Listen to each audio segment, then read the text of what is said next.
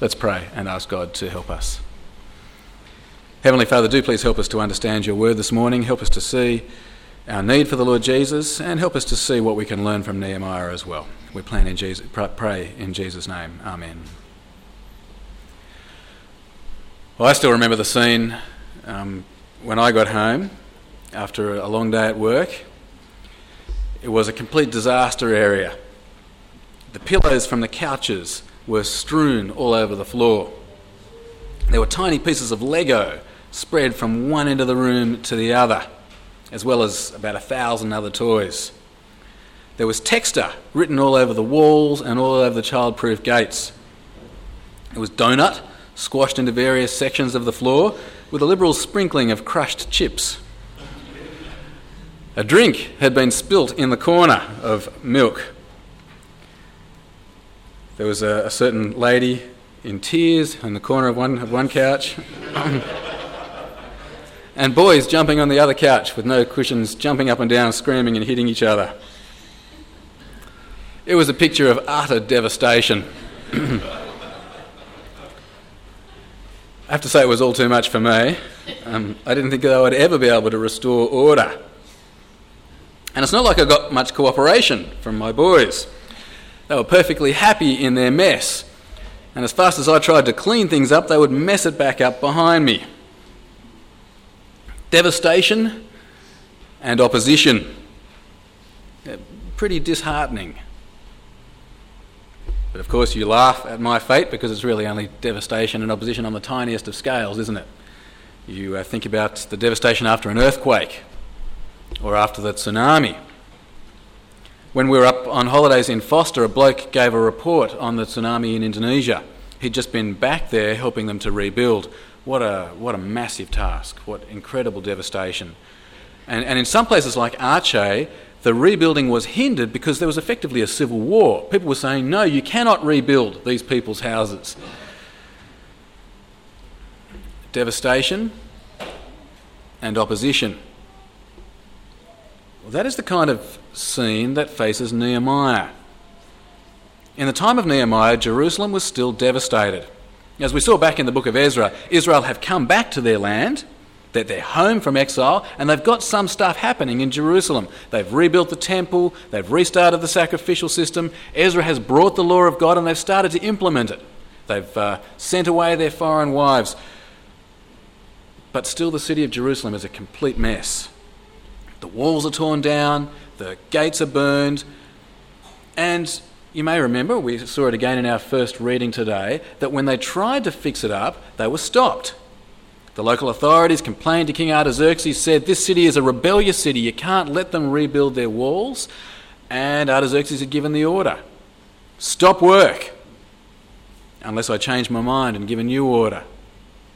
Just got a very brief summary there on your outline from Ezra 4:21. Artaxerxes said, now issue an order to these men to stop work, so that this city will not be rebuilt until I so order. Do you get the scene? Jerusalem is devastated and there's opposition to the rebuilding. The thing is, remember what we're dealing with here. We're dealing with God's special city of Jerusalem, the place where he dwells in a special way with his people in the temple. This city of Jerusalem, this promised land, is meant to be a picture of God's kingdom. It's meant to be a picture of God's people in his place, secure under his blessing and his rule. And here in the time of Nehemiah, Israel are helpless. That the walls are broken down, there's no permanence, no security. God's people are at the whim of anyone who happens to want to just walk in and invade. That's the real issue here in Nehemiah. It's not just Jerusalem, it's God's kingdom. Israel might have come home, but the job isn't finished. God's kingdom is not yet permanently established. In Nehemiah chapter 1, we jump forward in time 13 years from where we were in the book of Ezra, and we meet the man Nehemiah. In fact, we get his diary. He opens up his diary in the month of Kislev and tells us about what was happening. He was in Persia. His brother Hanani comes up from Judah, and Nehemiah asks him how things are going. Nehemiah chapter 1 and verse 1. The words of Nehemiah, son of Hakaliah, in the month of Kislev, in the 20th year, while I was in the citadel of Susa, Hanani, one of my brothers, came from Judah with some other men. And I questioned them about the Jewish remnant that survived the exile and also about Jerusalem. The news isn't good. 150 years before, Babylon had smashed and burned Jerusalem, and now their one attempt to get the walls back up again, it's been stymied. It's a mess. Verse 3, they said to me, "Those who survived the exile and are back in the province are in great trouble and disgrace. The wall of Jerusalem is broken down and its gates have been burned with fire." Nehemiah is devastated. He mourns. He turns to God in prayer. First, he confesses the sin of Israel. He says, "It's because we've disobeyed your law, including me, including my own family." Verse 4. "When I heard these things, I sat down and wept.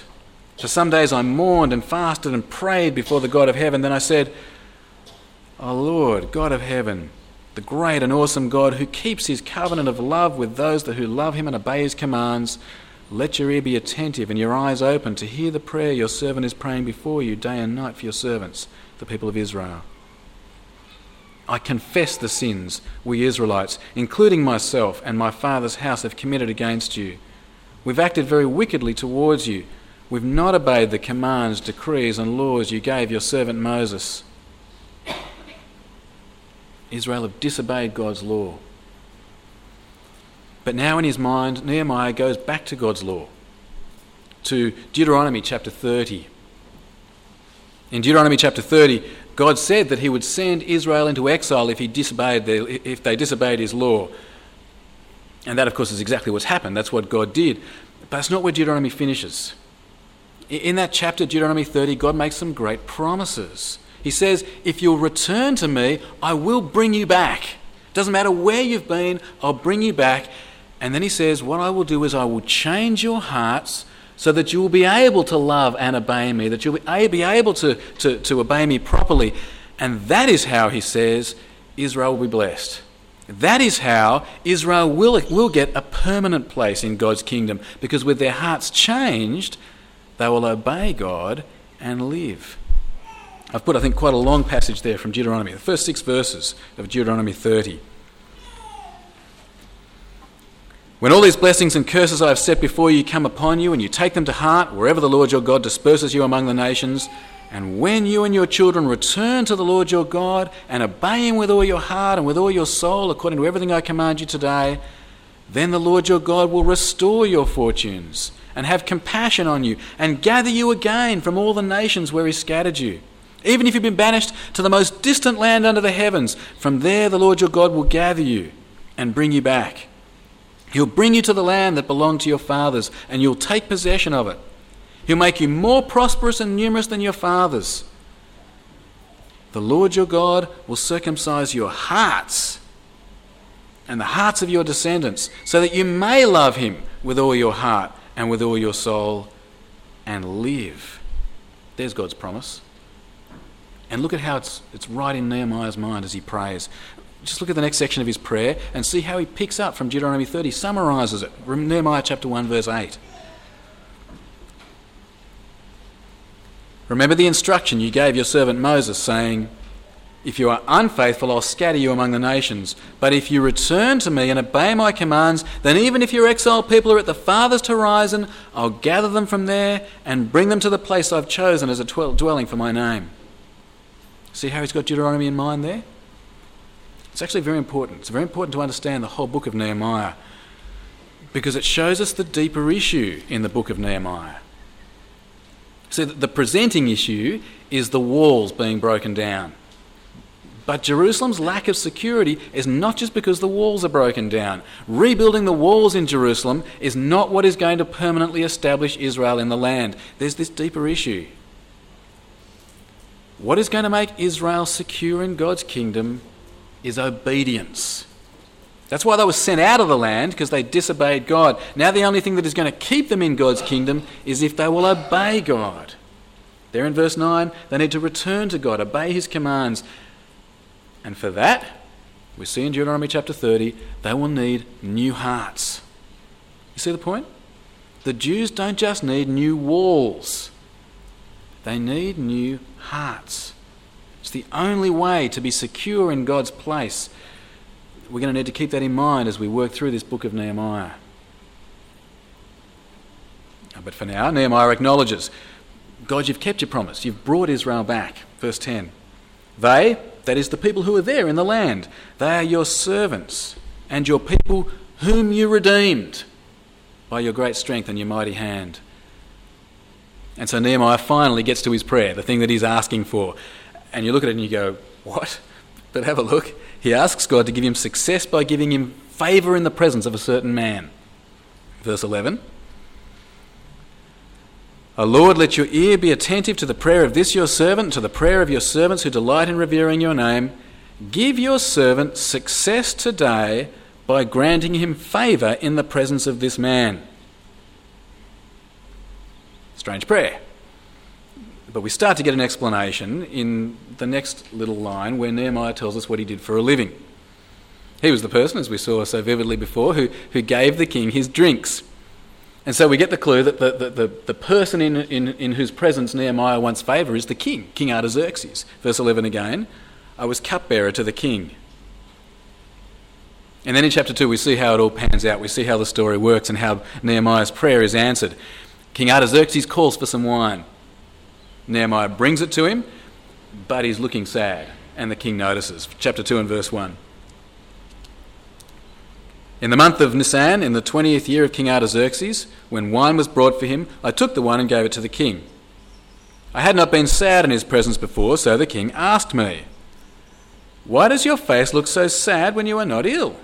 This can be nothing but sadness of heart. Now Nehemiah is scared. The king has power to execute anyone who displeases him. You remember the story from Esther, perhaps, that she says, if anybody even turns up in the presence of the king, uninvited, they will be killed unless he gives them mercy and extends the scepter to them. I think something we should perhaps bring into my house. But it is pretty terrifying to come before the emperor. Nehemiah is scared. And remember, the king has already given instructions about the walls of Jerusalem. He's already said, no, you can't rebuild these walls. Nehemiah is scared, but he plucks up his courage. He raises the issue. He says, I'm sad because Jerusalem is in ruins. End of verse 2. I was very much afraid, but I said to the king, may the king live forever. Why should my face not look sad when the city where my fathers are buried lies in ruins and its gates have been destroyed by fire? The king asks him what he wants. He plucks up his courage again, shoots up another quick prayer to God and says, can I go and rebuild? Verse 4. The king said to me, what is it you want? Then I prayed to the God of heaven and I answered the king, if it pleases the king and if your servant has found favour in his sight, let him send me to the city in Judah where my fathers are buried so that I can rebuild it. And God answers Nehemiah's prayer of chapter 1. He does give him favour in the presence of this man. The king agrees to send him. They just need to sort out how long he's going to be away for. Verse 6. Then the king, with the queen sitting beside him, asked me, how long will your journey take and when will you get back? It pleased the king to send me, so I set a time. And now he's on a roll. He doesn't stop Nehemiah. He asks for letters of safe passage. He asks for letters to get wood to rebuild the walls. And again, God gives him favour in the presence of the king. The king agrees. Verse 7. I also said to him, if it pleases the king, may I have letters to the governors of Trans-Euphrates, so that they will provide me safe conduct until I arrive in Judah. And may I have a letter to Asaph, keeper of the king's forest, so he will give me timber to make beams for the gates of the citadel by the temple, and for the city wall, and for the residence I will occupy. And because the gracious hand of my God was upon me, the king granted my requests.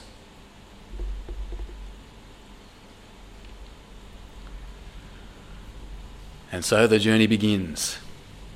Nehemiah heads off down to Jerusalem with an official envoy from King Artaxerxes, unlike Ezra. And he comes down with his envoy and he hands the letters of safe conduct to the local officials in verse 9. So I went to the governors of Trans-Euphrates and gave them the king's letters. The king had also sent army officers and cavalry with me. And then we see the response. They're not exactly thrilled about it. Verse 10.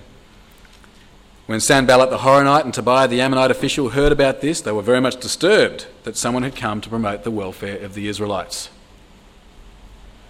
So we've arrived here in Jerusalem. Now, first job is survey the situation, check out what's going on, see the extent of the damage. Of course, Nehemiah doesn't really know anybody yet. He doesn't know who he can trust. And so what he does, he goes out in the dark, in the middle of the night, and he checks the walls out to see the devastation. Verse 11. I went to Jerusalem, and after staying there 3 days, I set out during the night with a few men. I had not told anyone what my God had put in my heart to do for Jerusalem. There were no mounts with me except the one I was riding on. By night, I went out through the valley gate towards the Jackal Well and the Dung Gate, examining the walls of Jerusalem, which had been broken down, and its gates, which had been destroyed by fire.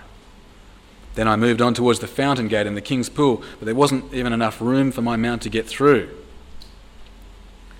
So I went up the valley by night, examining the wall. Finally, I turned back, re-entered through the valley gate. The officials did not know where I had gone or what I was doing, because as yet I had said nothing to the Jews or the priests or nobles or officials or any others who would be doing the work.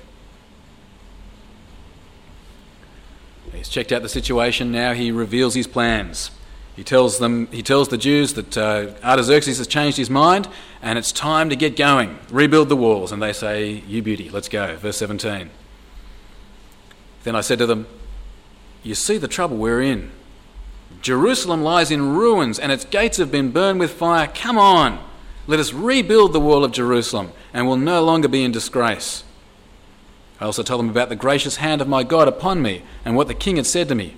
They replied, "Let us start rebuilding." So they began this good work. But it's not just devastation, it's opposition as well. The local officials still cause trouble. They don't want the walls rebuilt, and so they accuse them of rebelling against Artaxerxes. Verse 19. But when Sanballat the Horonite, Tobiah the Ammonite official, and Geshem the Arab heard about it, they mocked and ridiculed us. "What is this you are doing?" they asked. "Are you rebelling against the king?" And Nehemiah doesn't even bother telling them about the order from the king. He doesn't want to do them any favours at all. He says, "You work that out for yourself." He just says, "God is with us, and you have no share in Jerusalem." Verse 20. I answered them by saying, "The God of heaven will give us success.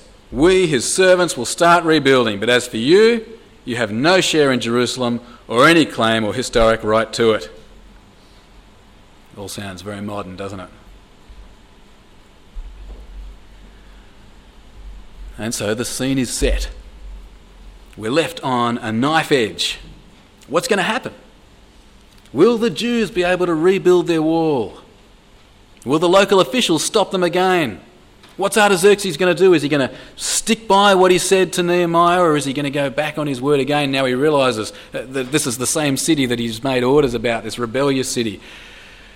It's a massive task. The suspense is built. Jerusalem is devastated. The walls are broken. The gates are burned. And if they try to rebuild, they're going to be opposed at every step. What Israel needs is a hero to come and rescue them and sort the situation out. So is Nehemiah the man. He's pretty impressive from what we've seen so far. So is Nehemiah the man to complete the exile? Is he the man to secure Jerusalem, to give Israel a safe and permanent home? Well, stay tuned for the next exciting episode of Nehemiah. But also don't forget the deeper issue. The issue raised in Deuteronomy 30 and there in Nehemiah's prayer. Remember, it's not just new walls we're looking for here. Israel are going to be insecure as long as they are disobedient to God's law. They don't just need new walls, they need new hearts. And that's the question we're going to need to be asking ourselves over and over again. Is Nehemiah the man for that? Is Nehemiah the man who can change the hearts of God's people so God's kingdom can be permanently established? I don't want to wreck the story for you, but sadly Nehemiah is not the man. He might get the walls built, I won't tell you, you can read ahead. But he can't change anyone's heart. He can't get people to obey God's law. He can't establish forgiveness and permanently establish God's kingdom. For that we'll need another man. A man who will obey God's law. A man who will offer a sacrifice for our failure to obey God's law. A man who will rise again and pour out God's Holy Spirit so we can have new hearts, so we can begin to serve God here on earth, so we will serve God with pleasure, transformed by the Spirit in glory forever. Nehemiah's not the man to permanently establish God's kingdom. For that we're going to need Jesus. But more of that as we move through Nehemiah. Having said all that, I just want to conclude by looking at a couple of the positive things that we can learn from Nehemiah, because he's actually a bit of a hero, and there's stacks to learn from him. And there's a sense in which we Christians are a little bit in the same situation as Nehemiah, where we're not yet in God's permanent kingdom. And Jesus has done all it takes for us to be in God's permanent kingdom, but we're not there yet, are we? And so we can face similar situations to Nehemiah. We can face situations of devastation and opposition, even here in Chatswood. Our Christian lives can be devastated by sin and failure, by sickness, by tragedy. We can feel like we have no permanent place in God's kingdom, because how could God accept someone like me? Or in our churches, sometimes it all seems to be such a mess. Relationships, they fall apart, we're dry, we're stagnant, we're going nowhere. It looks like it's going to be impossible to rebuild. Certainly we still face opposition, don't we? Or we face even exact situations like Nehemiah when he had to speak to the king. There he was, he's scared, but he knows he has to speak up. You ever been in a situation like that? Maybe someone's criticising Christians at work, or someone says to you, "You're not a Christian, are you? Why would you be into that sort of rubbish?"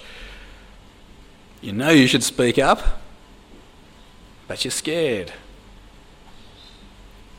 On this side of heaven, we do face situations a bit like Nehemiah's. And I reckon there are three good things, three quick things that we can learn from Nehemiah, things that are worth remembering.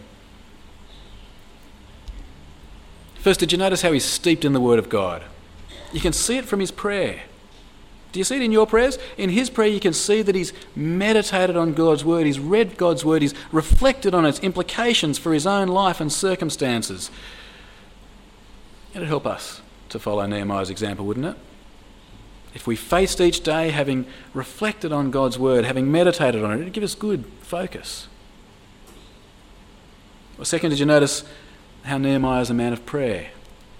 He sets aside time to pray. He prays thoughtfully and seriously in the light of God's Word, and also on the spot he prays. Bang, I'm in trouble, help!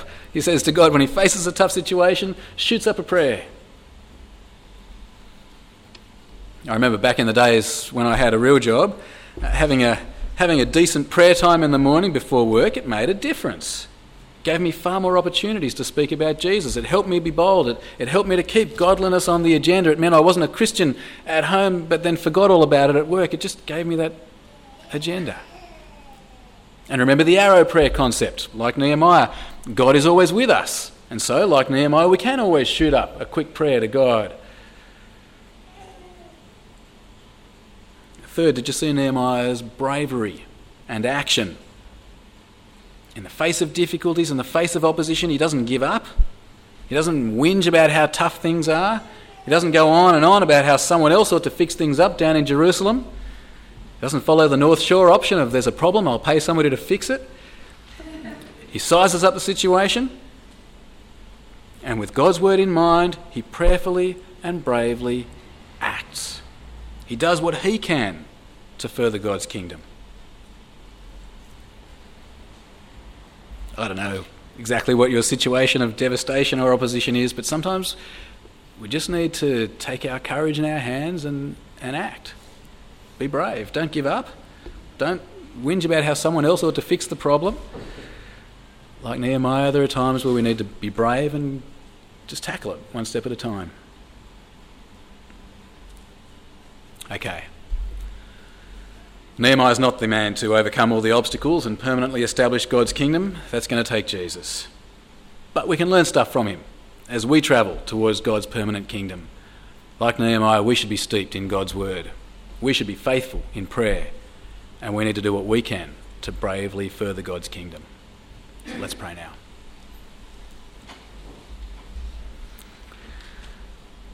Almighty God, our loving Heavenly Father, we thank and praise you for your mercy to us in the Lord Jesus Christ. We thank and praise you that he has done for us what we could not do for ourselves. He's perfectly obeyed your law. He's died on the cross as the sacrifice for us so we can be forgiven, so we can receive your Holy Spirit and get the new hearts that Israel so desperately needed. Our Father, do please work in us by your Spirit, that we may be students of your word, that we may be brave, that we may be prayerful. And please establish us firmly in your kingdom as we continue to trust in our only Saviour, our only hope, the Lord Jesus Christ. For we ask it in his name. Amen.